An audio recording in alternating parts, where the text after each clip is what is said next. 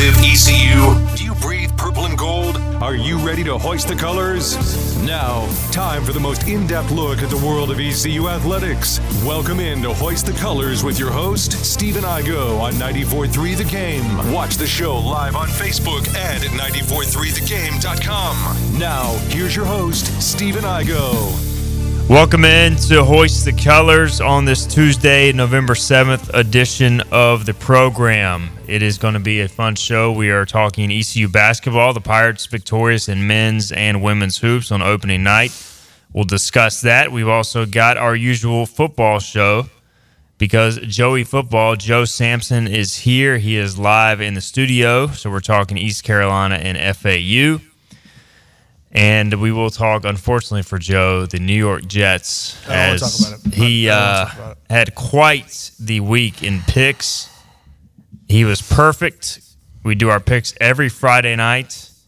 And going into last night, you needed a Jets win for the clean sweep, 10-0. It basically would have had you go from worst to close to first. So I would have rather gone 1-9. This hurts. The Jets. I'm dejected. Yeah, I can tell. Like you seem a little down this morning. It's one of those things. I mean, this is the same team that at one point I thought Teddy Bridgewater was going to be our savior at quarterback. I don't know what else to expect anymore. We played Kellen Clemens, and he looked better than Zach Wilson last night. Wilson didn't look terrible, but, I mean, Garrett Wilson's fumble hurt terribly. The Breece Hall half-pitch fumble that should have been ruled incomplete to forward pass, but that's another fight for another day. Every single play, the Jets break, going for a holding call, and then miraculously, when Jermaine Johnson gets throat chopped or held down with JFM getting kneecapped by a running back, there's no flag to be seen. But hey, we'll handle that internally. You got to get it off your chest early, right? Hey, they're still in the playoff race. We're still in the playoff race. We are 4-4. Maybe not legitimately 4-4, second in the division. Maybe not Super Bowl contenders, but we'll see. Playoff race. There's a lot of time left. Is Aaron Rodgers still throwing pregame? Aaron Rodgers said give him a couple weeks. He threw 50-yard bombs yesterday off dropbacks. He's going to re-tear his Achilles before I don't think he you gets can. back. Like I don't really? Think, yeah, I think they said scientifically you can't do any more damage to it. Well, but also science and him don't really get along. He's getting kind of up there in age. So It is crossover season, and I was thinking today, we're recording this early on the live stream. We got the Mike Houston press conference coming up at 9:30, we're recording early at 9:30. We got the press conference coming up at 11:30, and ECU taking on FAU. And I was like, what should I make the title of this show? Because we've talked about this football team every which way, and it's like Groundhog Day, man. Every week's the same. We're going to talk hoops. Let's start with football, though. I mean, you're a football guy, and we were kind of I try to be. I was joking before the show. So last week, guys, East Carolina is taking on FAU this coming week. Pirates still looking for FBS win number 1 of 2023.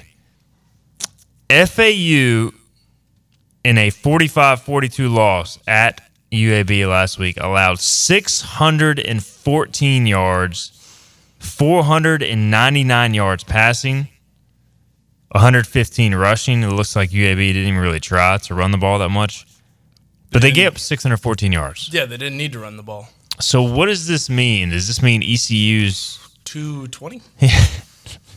Do we divide it by 3? Does that mean? I think you divide by 3, and that's truly, right. As a homer, as any ECU fan would tell you, we're not the offense we want to be. But UAB is a team that's building. They held Tulane for the first part of their game against them to 14 points, and they looked like they were in control, 21-14 going into half. And then all of a sudden Tulane woke up, similar to how they did with us, and just found a way to win a game late. But this isn't a UAB team that's a fall from grace by any means. Trent Dilfer's building something. They've found a way to get into close ball games, and that's how you build the program. They've lost close, they're winning close, and then they'll start to build after that. So FAU is also a very good team. So we could see 2 different Pirates, 2 different sides of a coin. We could see the UTSA offense. We could see the Charlotte offense. It's going to depend on how they get off the flight to Boca. So if we go by the divide by 3 method, East Carolina will have 205 yards of offense, and they are coming off a game where they had 190 yards, 47 yards, Joe, after the first quarter. But on pace. So, I mean, I don't know what to say about this offense anymore. And I know that it was a weird game where you only had 7 possessions and They only ran 43 plays, counting penalties, which is like nothing. That's like 2/3 of what you usually do at minimum. So you might have ran more against the Navy last year. I think 100% they did. So that played a role in the yardage, but at the same point, second game without 200 yards. But you can't have 14 passing yards in the second half. I mean, and call it a successful game.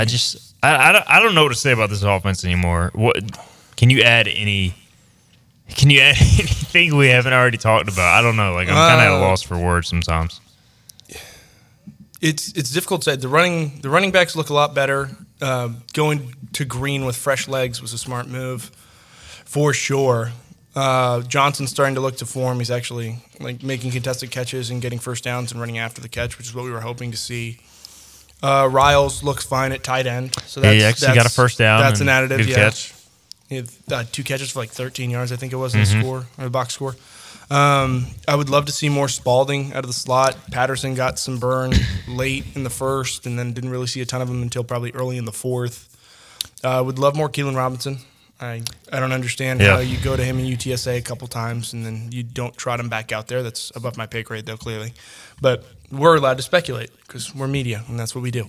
So I'd love to see Robinson more, especially in the outside, little big action. You could go true slot and put Sewell on the inside and get some mismatch on like a linebacker or something, especially against FAU with their 3-3-5 they run.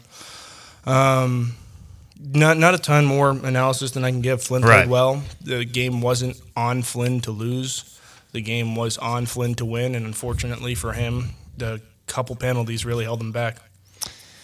Jari Patterson, 5 snaps. Brock Spalding, 9 snaps. I honestly thought we would see more of them this year, and we just haven't. And I don't think it's a knock on them. I think a lot of that goes to Jalen Johnson has played a lot in the slot, and Jalen has been playing better lately. But I really thought we'd see more Jari Patterson this year based on what we heard in the preseason. We saw a ton of him the first 3 games, and then it was kind of like they went to a different personnel set. Because we saw a ton of him against App State, made his first start. We saw a good bit of him against Michigan on some reverses. Marshall, he got a good bit of probably split reps with Jalen as far as snap count goes almost. I'm sure you could verify that. Yeah. And then we just kind of like phased him out, so to speak. What did you make of – I mean, look, this has been a frustrating year, but you can see the culture. The offense is bad, but they're still playing hard. The team is still playing hard. You're 1-8. You're 1-7 going into this game. You could easily roll out there and just lose 40-3, but like they're still fighting, and I think that does say a lot. I know nobody wants to hear that because people are tired of losing football games, but I do feel like we're seeing the culture, Joe. I mean, hopefully it results in some wins here in the last 3 games, but I don't think you can deny that the program from a culture perspective is still in a solid foundation. Oh, it's fine. I mean, Coach Houston says it, and people are going to say, wow, he's already using coach speak. Tough times don't last, tough people do, and that's what the program is. This is a team that is 3 games away of scoring 7 more points from being 4-3. Yeah, I mean, you look at Rice. If you go down and you score the touchdown against Rice going into the half instead of taking the field goal, you win that game by 3 points. If you go to Charlotte and you score 1 more touchdown, you win that game by 4 points. If you go last week and you're able to score another touchdown and you don't lose 13-10, you're sitting there with 4 wins, 4-3 in a driver's seat, and then you have 2 more games to find a way to win and get a bowl game. So it's not by any means a blowout of losses. I mean, it still hurts. They're ugly losses, but they're not 56-3. It's not every game was Michigan where it was 30-3. It's really it's hard for me to kind of explain what we've seen because ECU has now played the 3 top teams in the conference: SMU, UTSA, and the number 2 team in the country. 3 team. Yeah, Michigan. Cheaters. Yeah. But like I see ECU on the field with these teams, and again, you're not that far away though, Joe. Like you're right just there. Like you match up. You're like 2 offensive players, and maybe obviously a new offense in general away, and like you went toe to toe with SMU for 3 quarters. UTSA I thought looked like the better team. They definitely had more talent, but it was also on the road too. And you still took it to them a little bit. So and then Tulane, you took Tulane down just to the final 2 minutes. So I mean, it's just like this team is bad, but they're not like horrific. So I don't know, man. I just this whole season has worn on me, much like everybody, and it's just like I'm trying to maybe stay somewhat optimistic that ECU is not as far away as it seems, and I know the record makes it seem like, man, we're never going to get out of this hole. You're literally the ball bouncing 3 different ways from being 4-3, and then people are like, okay, this isn't where we wanted to be, but at least I do so I get this question a lot, and I'll get your take on it. Like Mike Houston's philosophy is he wants to play close games, and I don't know how true that necessarily is, but this is how a lot of people say, hey, he wants those tight ball games where you got to make the play at the end to win.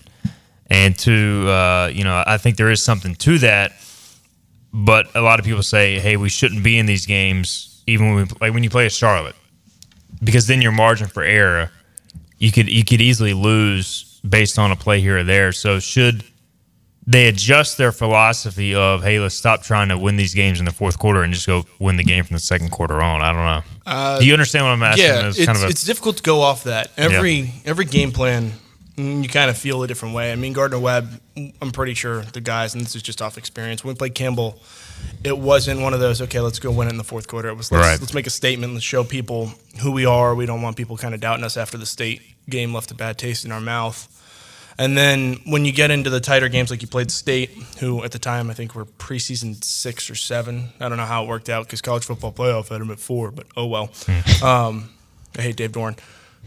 You play them close, and you're like, okay, this is the team we thought we were. Like, this is a measuring stick. And then from there on, you want to win tight ball games, because if you go out there thinking it's going to be a fourth quarter dogfight and you're up 14 points in the fourth quarter, you're not in a spot where you're stressing, reaching, or clawing to try and fight back. But if you go into there and you're thinking, okay, we should be up big, guys on the sideline, like, we should be up 2 scores right now. Like, they start pressing for plays, and that's kind of where you wind up making mistakes, and you play hero ball. So there's a fine line there. Yeah, because Temple was one of those games where you're like, all right, let's go in and play Temple. Like, let's just go beat us and go beat Temple. And all of a sudden, Holden Hill is just to throw across his body into triple coverage, and Jalen Johnson comes out with the ball. So that's just what happens. I mean, college football is such a tough game to try and like sit there and be like, you should win this by 45 points. And the ones that do are Nick Saban and Kirby Smart, and they have a handful of rings, and there's a reason for it. Do you think it goes back? Like, is there something the coaching staff can do better? And this is kind of a tough question, but like ECU jumps out to the 10-0 lead, and a lot of people also will say, all right, you get up 10-0, and then it's kind of like, all right, let's just go into the shell and win the game 13-10 or 10-7. Do you feel like that's fair, or is it more about Tulane made the adjustments? Because to me, watching the game, even when ECU had the lead, whether it was 10-0, 10-7, they were still taking some shots down the field. They just weren't making those plays. So I don't know. I mean, maybe some of that narrative just is the easy narrative to take when you get a lead and then stall out. Yeah, I mean, the same people are hoping for that as the same people are like, well, why are you asking to win a close game in the fourth quarter? Right. Well, if I'm not taking a shot up 10, then I'm going to sit there in the fourth quarter and it's going to be 10-10, and one of us has to try and drag out a field goal in 2 minutes. So I like the aggressiveness. I like the shots they took. I liked a couple of the slot fades they ran. I like the comebacks a lot on the sidelines, especially outside the numbers, because Tulane does play so much man. I didn't like how we kind of went away from the power run scheme, went to a lot more wide zone, and it was okay for a couple. To say. Yeah, especially when you're missing your home run hitter like Bond, and Gunn's having a difficulty kind of moving between the tackles, and Rajay's starting to look a little bit more like himself. But early on in the season, he didn't have the shiftiness that he had in the past. So that was interesting to see them go to a lot more zone. I would have liked a little bit more power, especially with how their D tackles kind of play over and where they want to go into the underfront or the overfront. Other than that, I mean, you can't play a game by trying not to lose. Yeah, 190 yards of offense at the end of the day, just not good enough. It just is what it is. The offense is bad. You're 9 games in. Yeah. Like, we know what the offense is. We're not sitting here and preaching the offense is good. We're just sitting here and preaching it's not as bad as we were anticipating. All right. Was it, though? Like, compared to what we thought Tulane was going to do? Oh, okay, going into Tulane. No, not the season. I thought you meant going into the season. We're well past that. Okay. We're in reality.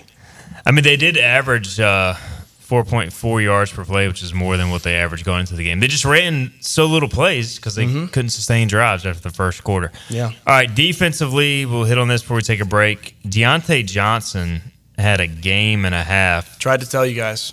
43 snaps, 3 pressures, 2 sacks, 90.7 PFF grade, Pro Football Focus Team of the Week. And he is just now really coming to his own, man. He's looking like a difference maker. And I've said all along, this defensive front, you got a lot of solid players. Do you have that difference maker? Deontay Johnson looks like it. I mean, this is the same guy who told us last Tuesday. He was like, this is my first full season. Yeah, I didn't even think about it like that. Yeah, and I sat there and I was like, yeah, on Saturday I was like, he's my player to watch. I really think he's going to have a great game, and I wasn't anticipating a 90.7, so shout out Big Tay. But that's what he does. He's a game breaker. He gets vertical. He kills their zone. They like a lot of zone read also, especially with Pratt, 'cause he's a true dual threat guy. He's just That's chaos. the best pass rush we've seen from him, too. Like, I've never seen him get that much pass rush. Yeah, he got home like 3 or 4 times. What do you have? 4 pressures, 1 sack? 2 sacks, 3 pressures. 3 pressures. So there we go. They gave him the second sack. There's also the J.D. Lampley game. 3 pressures, a sack. He was everywhere with the pass rush, 29 snaps. He had an 88.1 PFF grade. So both those guys were cleaning up. Good D-line to see. room. D-line was balling. Julius Woods, 72 snaps on 72 plays. Insane. I tweeted it during the game, Joe. I'm going to miss watching Julius Wood play football because he just plays it like how you should play football. Like, I love this dude. It's one of those things, like when he came in, we knew we were getting a good player. We didn't know what we were getting, and Julius is such a good person on top of being like such a great player and such a great teammate that you really do just like root for him. So it's been really cool to kind of be back where you guys sit and see everything from the top view and just see him fly, because he is such a quick motor and he should get a shot at the next level because he is incredible. He's balling, and he's even playing a different position now, moving to the other safety spot and still playing well. So gonna miss Julius, but 3 games left. And we'll talk about, by the way, tough news. Jack Powers put on Instagram, he is out for the year, torn pec muscle, 6-year senior Nevada transfer. And tough way to go out, man, not being able to go out on your own terms. I know that has to hurt. It's my travel roommate, too. Yeah, I hate that for him. Love you, Cactus Jack. He is a great dude, and really enjoyed getting to know him the last 2 years, covering him. I shot him a message yesterday saying, really hate it for him. But class act, so wishing Jack Powers the best going forward. We'll ask Mike Houston about that at the press conference today. All right, let's get our first break in. We'll come back. We'll switch gears. We'll talk some hoops. I'll ask Joey. I'll ask Joey Football how much ECU basketball he watched during the New York Jets game last night. We'll discuss that and more. We'll get Philip Pilkins' take as well on the hoops team. On the other side, this is Hoist the Colors on a Tuesday. So what's happening, man? What's happening? Tell me what's happening. Every ECU fan's one stop for all things ECU athletics. This is Hoist the Colors with Stephen Igo on 94.3 The Game. Welcome back in. Hoist the Colors on a Tuesday. We're live streaming early because we got the press conference. We do this every Tuesday during the season. There's only 3 weeks left, and we will continue it through then. Joey Football is with us. Philip Pilkington is producing. We got our East Coast Agency Player of the Week coming up here shortly. We'll get to that. Hint, hint. Plays for the NFL team. We'll talk about that. A NFL team, I should say. One of. Let's talk some basketball, guys. First off, Joey Football, how much hoops did you watch last night? I watched, you'd be surprised. I watched probably a good bit up until the 8 o'clock hour, and then I rolled into pregame coverage of the team that hurt me. But, I mean, the boys.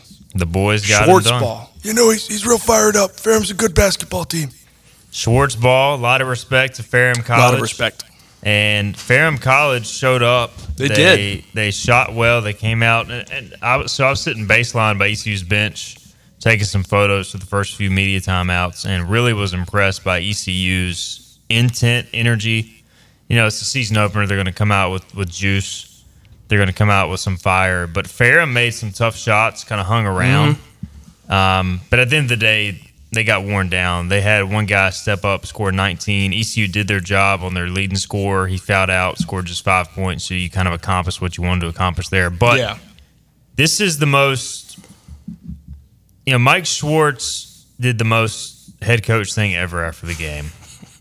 Glad to get the win, but he basically said the defense was unacceptable. I don't want to put words in his mouth. No, but I was about to get into that. Yeah. ECU scored 91 and won by 30. We weren't expecting that. Schwartzball is score 68. Right.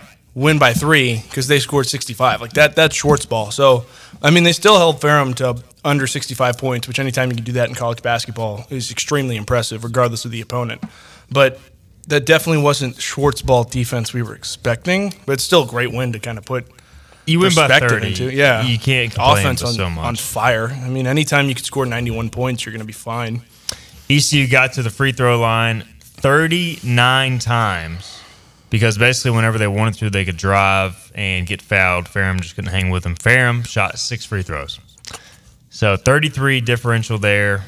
You could say the refs knew who's supposed to win. That probably had something to do with it. They were like 30 of 39 from the 30 line, of right? 39. Yeah. Anytime you do that, that's a success. Outscored Ferrum 27 from the line. Leading scorer Brandon Johnson, 29 points, career high, 9 rebounds. You also had he looked the part, I have to say, especially a stretch forward like him. I mean, he was playing everywhere. He can shoot. He's driving this year. Ezra Asar scored 13. Caleb LeCount got the start, scored 11. R.J. Felton scored 11 as well. So here's the quote from Schwartz after the game. Let's see if I can find it here. Most Schwartz quote of all time. Schwartz quote. So basically, great to get the season started off, obviously, with the win. And then he basically just went through. That being said, I'm really disappointed with our isolation and on-ball defense. I thought Ferrum did a really good job. We knew coming in this would be a game that wanted to play downhill, drive the basketball, and just not pleased with how we guarded the basketball. Said our biggest takeaway was the defense, we need to fix it. And then somebody followed up later. This was the best part. Essentially said, Coach, you said you weren't overly pleased with the defense. And he said no. They scored too many points. He said, I think I'll clarify, not overly, because I'm not pleased at all with our defense. Not at all. I mean 0. Very unhappy with how we played defensively, and we're going to fix it. So, I like this because he's fired up. You got to set the standard, man. If you want to be a defensive team, Joe, with football, like you got to hang your hat on something. That's the Nick Saban way. I mean, we won by 45. Why didn't we win by 48? He's like, why'd they score 61 points? That's what you do. It's how you set the tone. The Division III team, you could say giving up 61 is not a good thing, and I think that's where they're coming from. At least you weren't in a dogfight with Radford like UNC was. That is true. Philip, what did you think of hoops last night? Well, the one thing I was going to say, building off his point and kind of what Coach Schwartz was saying, Week 9 of 1972, the Miami Dolphins beat the New England Patriots 52-0. Coach Don Shula came in the locker room, and the first thing he did was tell them everything they did wrong because he didn't want his team to get complacent. He was afraid if they got complacent, they'd lose a game. They didn't lose a game all year. They were perfect. So that's why Coach Schwartz did that. But it was what were you going to say, Joe? The undefeated Patriots, Belichick came out and said at the end of the year when they lost to the Giants, they didn't know how to lose or play from behind because they thought they were perfect. Yeah, so it's the same thing. You got to pop the bubble. You do. So anyways, I thought that early ECU did not take Ferrum lightly. However, Ferrum was ready for the test. I think they came out, they punched ECU in the mouth, and the Pirates responded. I mean, Ferrum shot 50%-ish from the floor in the first half. And it was only a 10-point game at halftime, but I didn't think ECU come out and looked shocked.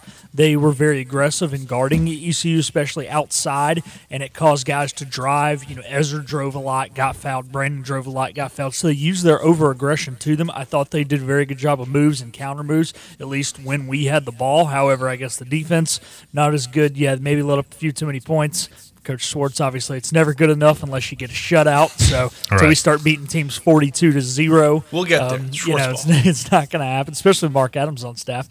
But I thought really they did use Ferrum's aggression against them instead of using it as a crutch, and that's the sign of a mature basketball team, a team who's played together before, and a team that's going to have success in the future. You could see the Mark Adams footprint too with the off-ball defense. Yeah, and it was interesting, too, sitting down there, Joe.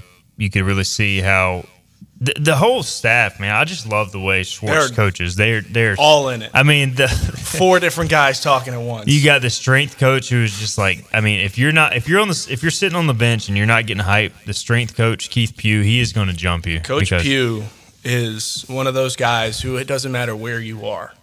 If you aren't up with energy and excitement, he is going to call you out. It could be 5 a.m. You're out there in like the freezing cold, and he's like walking into the facility. He's screaming at you that you're not like screaming. That dude has no let up. I mean, it is full intensity all the time. So a lot of fun there.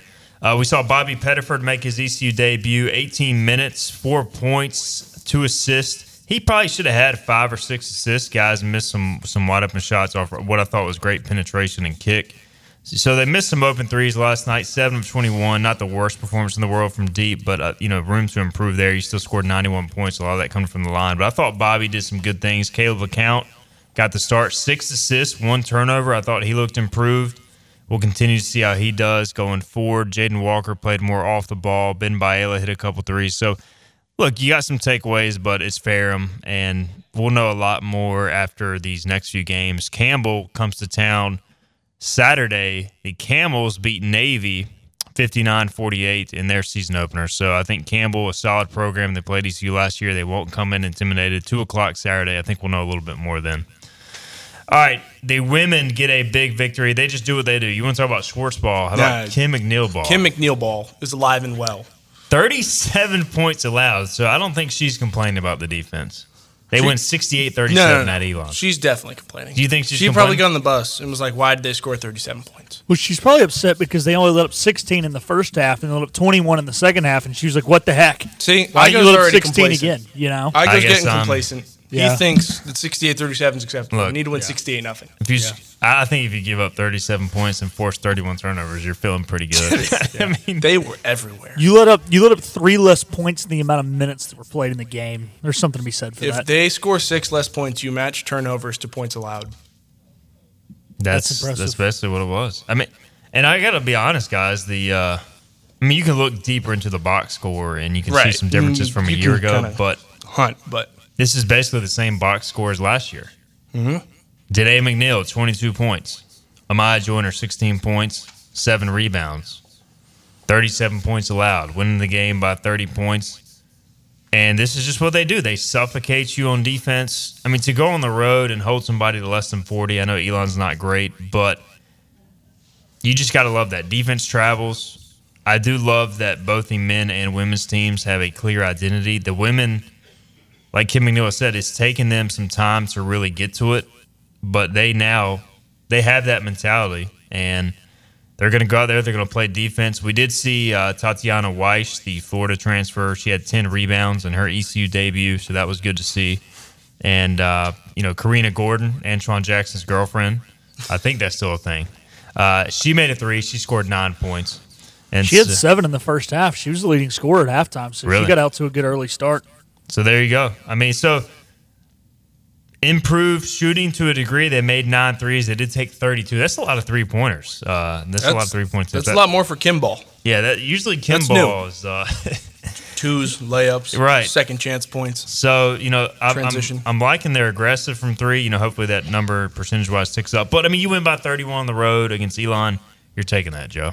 Yeah, 100%. I mean, you won by 31. You forced 31 turnovers. I think that's a very good day. So East Carolina starts the season 1-0 in men's and women's basketball. The women will have their home opener Thursday night, USC Upstate, 6 p.m. inside Minges Coliseum. And then the men, again, will host Campbell 2 o'clock on Saturday before the FAU game at 4. William Landon says, good showing by the students last night. Minges should be rocking this year as more people catch the buzz. Yeah, I thought the student turnout was excellent. I thought the students, it was packed. The lower bowl, I was talking with John Gilbert, AD, before the game. He said there's now 900 student tickets left in the lower bowl with the purple seats on the other side, accounting for 400 plus. So you got 1,300, 1,500 people down there, I guess, around there. That was completely full in terms of tickets sold. The problem is, I don't know how it looked on TV, but to me, I was about to get to this. There were a lot of empty purple seats. If you flipped it, and the student section was behind the benches because you would see it on the camera, it would look so much more full than it is. And it's not a shot at people who are like coming or season ticket holders by any means, but like a Monday at 7 p.m. is very difficult to get to. It seemed like the purple seats, which they look great. They do look great. They probably look a lot better on TV than the gray bleachers when nobody's sitting in them. But what about half full? What could you see on TV? Yeah, probably about half full, maybe a little under 3/4. So it looked like there were people there, but it didn't look like it was packed. And then you see pictures of the student section, and it was jam-packed. Elbow to elbow. Saw a lot of football players in the overflow area up top. Saw Julius Wood. Told him Pirates sporting Pirates. Told him I was a big fan of his game, and he enjoyed that. So it's good to see all the athletes out supporting the basketball team. The new lights guys look good. I know. How's DJ? The DJ was good. It was good. It was interesting. There we go. He has his little stand off to the side, so like that's kind of unique. Will we see Steve and I go DJing? I tell you what. If they want me to DJ, I'll DJ. It will be playing some hard rock music instead of like some hip hop. Be a football practice. But hey, that's right. Get some Disturbed going, like Big John, some Bon Jovi, little Pantera. That we could do some Pantera, definitely. So I don't know the lights. And again, talking to people, the reference was made. All right, we got these fancy lights, and we're probably using maybe 10 to 20% of what we can actually do because we're still trying to figure it out. But lots of lights going on and off, lots of flickering. Okay. Last year they couldn't even turn the lights off, so that was a major upgrade. Much improved. The no quarter, when they do the no quarter at the under 8 media timeout, the lights turn red. And there we go. Sick. So that's sick. I'm a big fan. I think it's going to be fun in Minji's this year. I think the teams are going to live up to the hype and do their thing. So get out to Minji's starting this Thursday and Saturday. All right, let's get another break in. We'll come back. We'll talk some other ECU notes as well. We may get into some NFL and a look around the American, catch up on the championship race, talk ECU football as well. What do we expect going into FAU? Is this a winnable game? The Owls are a double-digit favorite. We'll talk about that, the challenge in Boca Raton. This is Hoisted Colors on a Tuesday. We'll be right back. Everything you need to know in the world of ECU athletics. This is Hoist the Colors with Stephen Igo on 94.3 The Game. Welcome back into a Tuesday edition of Hoist the Colors. Joey Football is here. Philip Pilkington is producing. The tagline says everything you need to know in the world of ECU athletics, and that's what we do. I got a text message during the break.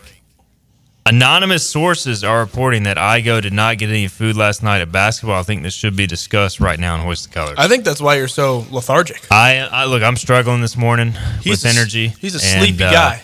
I feel like this is because I didn't eat at the basketball game last night. I think this is why. And also because I sat there writing till midnight because a leaf blower was so loud. In the crow's nest. The media perch. What do you call it? The media attic. The media nest. Yeah, the media nest. I mean, that's the best. The media nest up in 213. You're like 19 stories up. Nosebleeds while you're typing over your keyboard. We're going to be in the wall before the season's over, physically writing in the wall. We are in the rafters. We are. I mean, you can look up and see the dust coming from the rafters. Look, I'm not meaning to complain. It's just what we do. We're the media. We like to complain. And I'm more or less having fun with this because I really appreciate all the hospitality that ECU gives us at the sporting events. And we get free food. Good backpedal. I'm not going to complain about free food. Well, you didn't get free food is what it sounds like. Yeah, that's why I'm complaining. He's in a hypothetical. We didn't if get he gets free food, night. There's no complaint. But some people got free food, and I just wasn't one of them. Luckily, anonymous source that just texted me, I did eat last night. My wife cooked some great pasta. There we go. That said, I wanted a little second. I didn't eat as much pasta as I was going to. You were anticipating second dinner. Yeah, I mean, like I got that first plate. Yeah. Didn't go back, and I'm like, I think I'll save some room for this Jersey Mike sub. There was no Jersey Mike sub. No Jersey Mike sub. You assumed. This anonymous source got the last one. Didn't save me a single bite. But that anonymous source might be fired. He might be. After Saturday, we got to get through Saturday, and then we'll fire him. That's true. All right. But in all seriousness, appreciate the hospitality at ECU. It was just one of those things. Season opener. Probably some people were in there that shouldn't have been in there, stealing our free food, Joe. Couple media members who think they're media members. Yep. A couple non-media people. Philip, You weren't there, so you couldn't complain. Dom was there for us, and he was like, man, we're already out of food. That was the thing. We got there an hour before tip-off. It's not like we rolled in early. It's not like you rolled in at 6:50. But, hey, when we don't get something we expect, we complain. That, Joe, you're now in this world. Apparently. We've got a platform to complain about it, so we're going to do it. I have the microphone and you don't. And then here's the other issue, too. When you expect it and then you show up and then you don't have it, it's like, well, if I would have known I wasn't going to have it, it's okay. I would have got food before. True. But I don't want to pay like $40 for a little pizza or whatever the heck they charge for that. And now that they've shifted to Pizza Hut from Papa John's, those things are nasty. They're not even. And I like Pizza Hut, so I'm not trying to bag on them. But what they put them in that metal container and it just dries out the crust, and it's pan pizza, and it's just. It's not fresh. It's overpriced. Welcome into Snack Hour with Philip Pilkington. I know, but it's like if I had to run by Jersey Mike's to get my own sub before, I'd be okay. Yeah. But it's like. Well, that's the thing. You can't leave when you get there an hour before. Get there, you can't leave. You're kind of stuck, and then you're stuck with popcorn. Yeah. Good popcorn, though. It is good popcorn. Minji's popcorn is undefeated. It is, but it's not a meal, man. No. It's just empty great carbs. popcorn. It's a good snack. It's not dinner. What's wrong with carbs? I did give Casey Romele, who you can hear on this show, he's also a Hoist the Colors basketball insider. I gave him a $20 bill. I was like, look, man, you're interning for us. I'm sorry there's no food. Go fund the ECU concessions. And so look at that. He got some concessions. He got some food because, look, he's in college. He doesn't have much disposable income. So I was like, look, man, I'm sorry. I would give you my sandwich if I had one, but I will give you this $20 bill. And that's honest. Honest guy. He may have gotten adult beverage too, I don't know, but I'm sure he didn't. But he did a good job cleaning up for the concessions. East Carolina, again, victorious in men's basketball. And I promise you guys this, we will have food Saturday because that's how it always works. Just like in football, you have some – where do you make the biggest improvements, week 1 to week 2? Yes. That's what happens, too, in operations or whatever. And media, too. Like, we made some mistakes. I probably misspelled somebody's name last night, and now I got to clean that up going into the game. Igo's redemption arc is showing. The players no longer are angry at him for his Marshall article from 2 years ago. Don't get me started on Nobody that. talked to Igo for like a year. Brian Gagg is still holding a grudge somewhere. Everybody's back on the Igo train, saying hi, being friendly. It's week 1 to week 2 for Fode. And it's 2021 to now for Igo. That's redemption true. arc. You always got to have that redemption arc, and we'll find it Saturday in Minji's. Pirates hosting Campbell, 2 o'clock. I might show up Thursday, actually, to see if I can get some food for the women's game. No, it'll definitely be gone by the time we get there because they start at 6, not 7. That's true. We got our sub show. Yeah. Sub show on site. Yeah, but that's the reason we're not going to get our miniature championship banners. And Joe was supposed to get them for us, but now Joe's going out of town on Thursday, so he's dropping the ball. So you lied to us. Liar! You promised. My birth giver, my mother, is celebrating her birthday. And I said, maybe I should be a good son. What's more important, getting us replica championship banners or celebrating your mom's birthday? We'll let the comments Also, decide. you could still leave after the game and be home at a decent time. It's not like you're celebrating it Thursday night. No, but, Yeah. And this way, you're sitting in Minji's Coliseum during rush hour traffic instead of driving in rush hour traffic, and then you can drive when nobody's on the roads at 9:30. This is the guy who drives like 4 hours in between for Panthers games to come back on Mondays. Though you just like driving. Yeah, no, I really don't. But love my team. That drive is terrible. It is, but I love my team. Anyways, let's talk about our East Coast Agency Pirates of the Week, and it is none other than the main man himself, Keaton Mitchell, the former Pirate. I still can't believe this guy was undrafted, just like I still can't believe Jaquan McMillan was undrafted. All he needed was a shot. Unfortunately, he's been a little injured, but got his shot on Sunday. Ravens just killed the Seattle Seahawks. Keaton Mitchell, 9 carries, 138 yards, 15.3 yards per carry. Keaton Mitchell had a 40-yard touchdown run. He had a 60-yard run. Should have scored on the 60-yard, but we'll get into that later. He forced 8 missed tackles on 9 carries. How does that even happen? I don't know. He's in the NFL. I don't know. I mean, what? And he's a small back, and he forced 8 missed tackles. He topped out at 20.99 miles an hour. That was okay. We can't give him 21 because that would be inhuman. That's what happened. That's the Keaton Mitchell effect. To the people who don't know, yes, you see him on the field and you see him running, and now you've seen him make the 32 best athletes on the field at that time between special teams and offense and defense, which I don't count the kickers, so like that's where we get 32 instead of 33. But still, he made them look like a bunch of college kids. He outran an all-pro safety for 35 yards. He outran an all-pro linebacker for 45 yards. He just does it. Imagine running next to him on Sundays in practice when you just came in post-game, and he's running like that next to all the other tight ends. I'm already slow as is. He made me look like I was in slow motion. Did he lap you?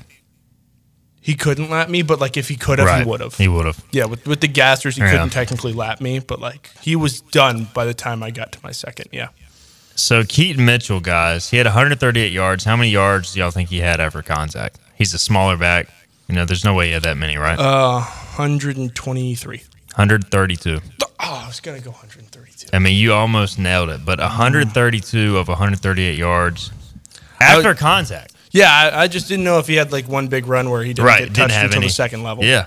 But yeah. Even his big runs like that, he almost got tackled and he just like shedded the guy off of him. The half spin. Yeah, I mean, that's what he does. That's the thing, man. Like people kind of see his size and they're like, well, he's just an elusive speed back. No, he consistently makes people miss and he breaks those arms tackles. Like he's built like a running back, man. He just looks like in this picture, he looks like an NFL running back. Not that picture, but that's right. He is an NFL running back. East Coast Agency, by the way, our sponsor for the Pirate of the Week. Appreciate Tim Vliet and his support of the program. They're actually opening up a Greenville branch here. We're going to get a new read here shortly. But this from hurricane season, from property damage to essential belongings, we've got you covered at East Coast Agency. Don't wait until it's too late. Act now and enjoy the peace of mind you deserve. Join the countless satisfied customers who have experienced our quick claims process and personalized service. When disaster strikes, we're here to help you rebuild. East Coast Agency, 910-446-5061, or visit their website, www.eca-insure.com. Again, appreciate Tim Vliet, his support of the program. East Coast Agency, Keaton Mitchell doing his thing, Jaquan McMillan doing his thing. Love these guys making the most of their time. And I tweeted this, Joe, like these guys, I've watched a lot of Pirate football, good and bad. Two of the best players I've ever seen in an ECU uniform. And they're showing week in and week out. I mean, they're players. I don't care about the size. They can play football. It's just, yeah. And what do you think Keaton Mitchell at this point, like, he did some of this in kind of garbage time to a degree, but do you feel like this puts him in the actual, like, Ravens rotation offense when game's on the line? Yeah, definitely. I mean, Gus Edwards has been a great back for them, especially in the red zone, and he's been a great short yardage back, and he doesn't really have, like, the pop that Keaton does, but every time Keaton's touched the football, whether it was garbage time or preseason or whatnot, he's made a play. It's been 13 yards or 35 yards or 68 yards, and however it pops off. And Harbaugh speaks very highly of him. So I'd expect, especially with Todd Monken now being the OC and how they can kind of use him and Lamar in tandem, especially if you go to like a speed option set or like the true read like they've been doing in the past, he could definitely start to get a lot more burn as a running back, and he makes the most of every opportunity. And you only get so many carries. Who cares or what time of the game it is? I mean, Jamal Adams is the all-pro safety for them. Bobby Wagner is their all-pro linebacker. They're still on the field when he's out there. And the threat of Lamar Jackson keeping the ball with Keaton Mitchell's speed, like on those read options, like I just feel terrifying. Like that is just like, I mean, I don't know how you defend that. I don't think you can. And I think that's why he busted off his first touchdown run, because of that threat. Yeah. I mean, not why, but had a big reason Part why. of the reason.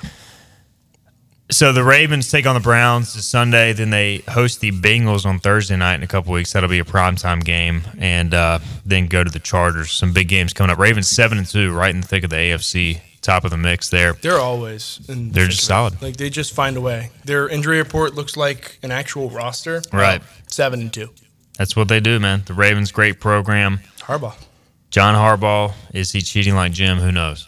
But I think he's a great coach either way, and they had the sense to sign Keaton Mitchell after the draft, after no one drafted him. So yeah, they're reaping the benefits. All right, let's get our final break in. We'll come back. We will have more thoughts on East Carolina, FAU on the other side, wrapping up the show there. This is Hoist the Colors on a Tuesday. We're live with Stephen Igo on 94.3 The Game. Hoist the Jolly Roger! Now, back to Hoist the Colors. Welcome back in, Hoist the Colors on a Tuesday. We're streaming early due to the press conference. Got a few minutes left. We're also live, of course, on 12 noon, or in the 12 noon hour on 94.3 The Game if you're listening, driving around, catching us at our normal time. All right, guys, East Carolina, FAU this Saturday. And my excitement meter is not where it needs to be. Usually at this point, I've done a good amount of research on the opposing team. I'm doing it right now as we talk on this show. FAU is scoring a lot of points this year, somewhat. They're scoring 27 a game. They're averaging a lot of yardage, 365.1 yards per game. I guess that's more average yardage. See, when I don't do my research, it shows they're giving up 414 and 26 a game. They're a solid team, 4-5. Tom Herman's first year. They're actually 3-2 in conference. They've been very inconsistent, and you would kind of expect that. That's the Tom Herman calling card. Right. Is he the play caller? Is the thing I don't know. Yeah, I don't know. They lost to UTSA 36-10. They beat Charlotte 38-16. Beat USF 56-14. But then that was after a 2017 win over Tulsa. So, this team is a little bit all over the place. They're streaky. FAU, a 11-point favorite. I know that's what it opened at. I haven't checked the line since. What's your gut on this game, Joe, if any? My gut is it's going to be a lot closer than people think. And I know we've said that about a lot of things, but I think this is one of those. Yeah, I think it's one of those weeks where FAU doesn't know what to do against Harrell. This is Herman's first time facing Harrell, especially as a coordinator, but there's so much tape on what Tom Herman has done at so many different stops, and when he was at Texas, and when he was an offensive analyst at Texas, when they were playing Mike Leach in the Cotton Bowl, and all those different things. And there's so much film to go off Herman, his tendencies and everything like that, but there's not a ton to go off Harrell as a full-time play caller except for the last 3 years here. And yeah, you can go to Kennesaw, but do you put the same value into that as what you're putting in now because of how the game's evolved? So I think ECU is the edge defensively, especially. I think the offense could shock some people because they are not great defensively. I know the defensive coordinator has been very limited in what he can do because of the players they have and the personnel that's been left over. So I lean to the Pirates having a lot better of a shot than we think. We'll get more into the matchup throughout the week. I'll continue to do some more research so I can make more informed opinions. But it's basketball season. It is basketball. It's crossover season. Joe, appreciate the time today. Philip, thanks as always. We'll be back tomorrow, 12 noon. Bobby Harward will join us. We'll talk to you then. This has been Hoist the Colors with your host, Stephen Igo. Tune in weekdays at noon for all things ECU sports. Get a recap of the show at 943thegame.com, on Twitter, Facebook, or anywhere you get your podcasts. We're back tomorrow with more of Hoist the Colors on 94.3 The Game.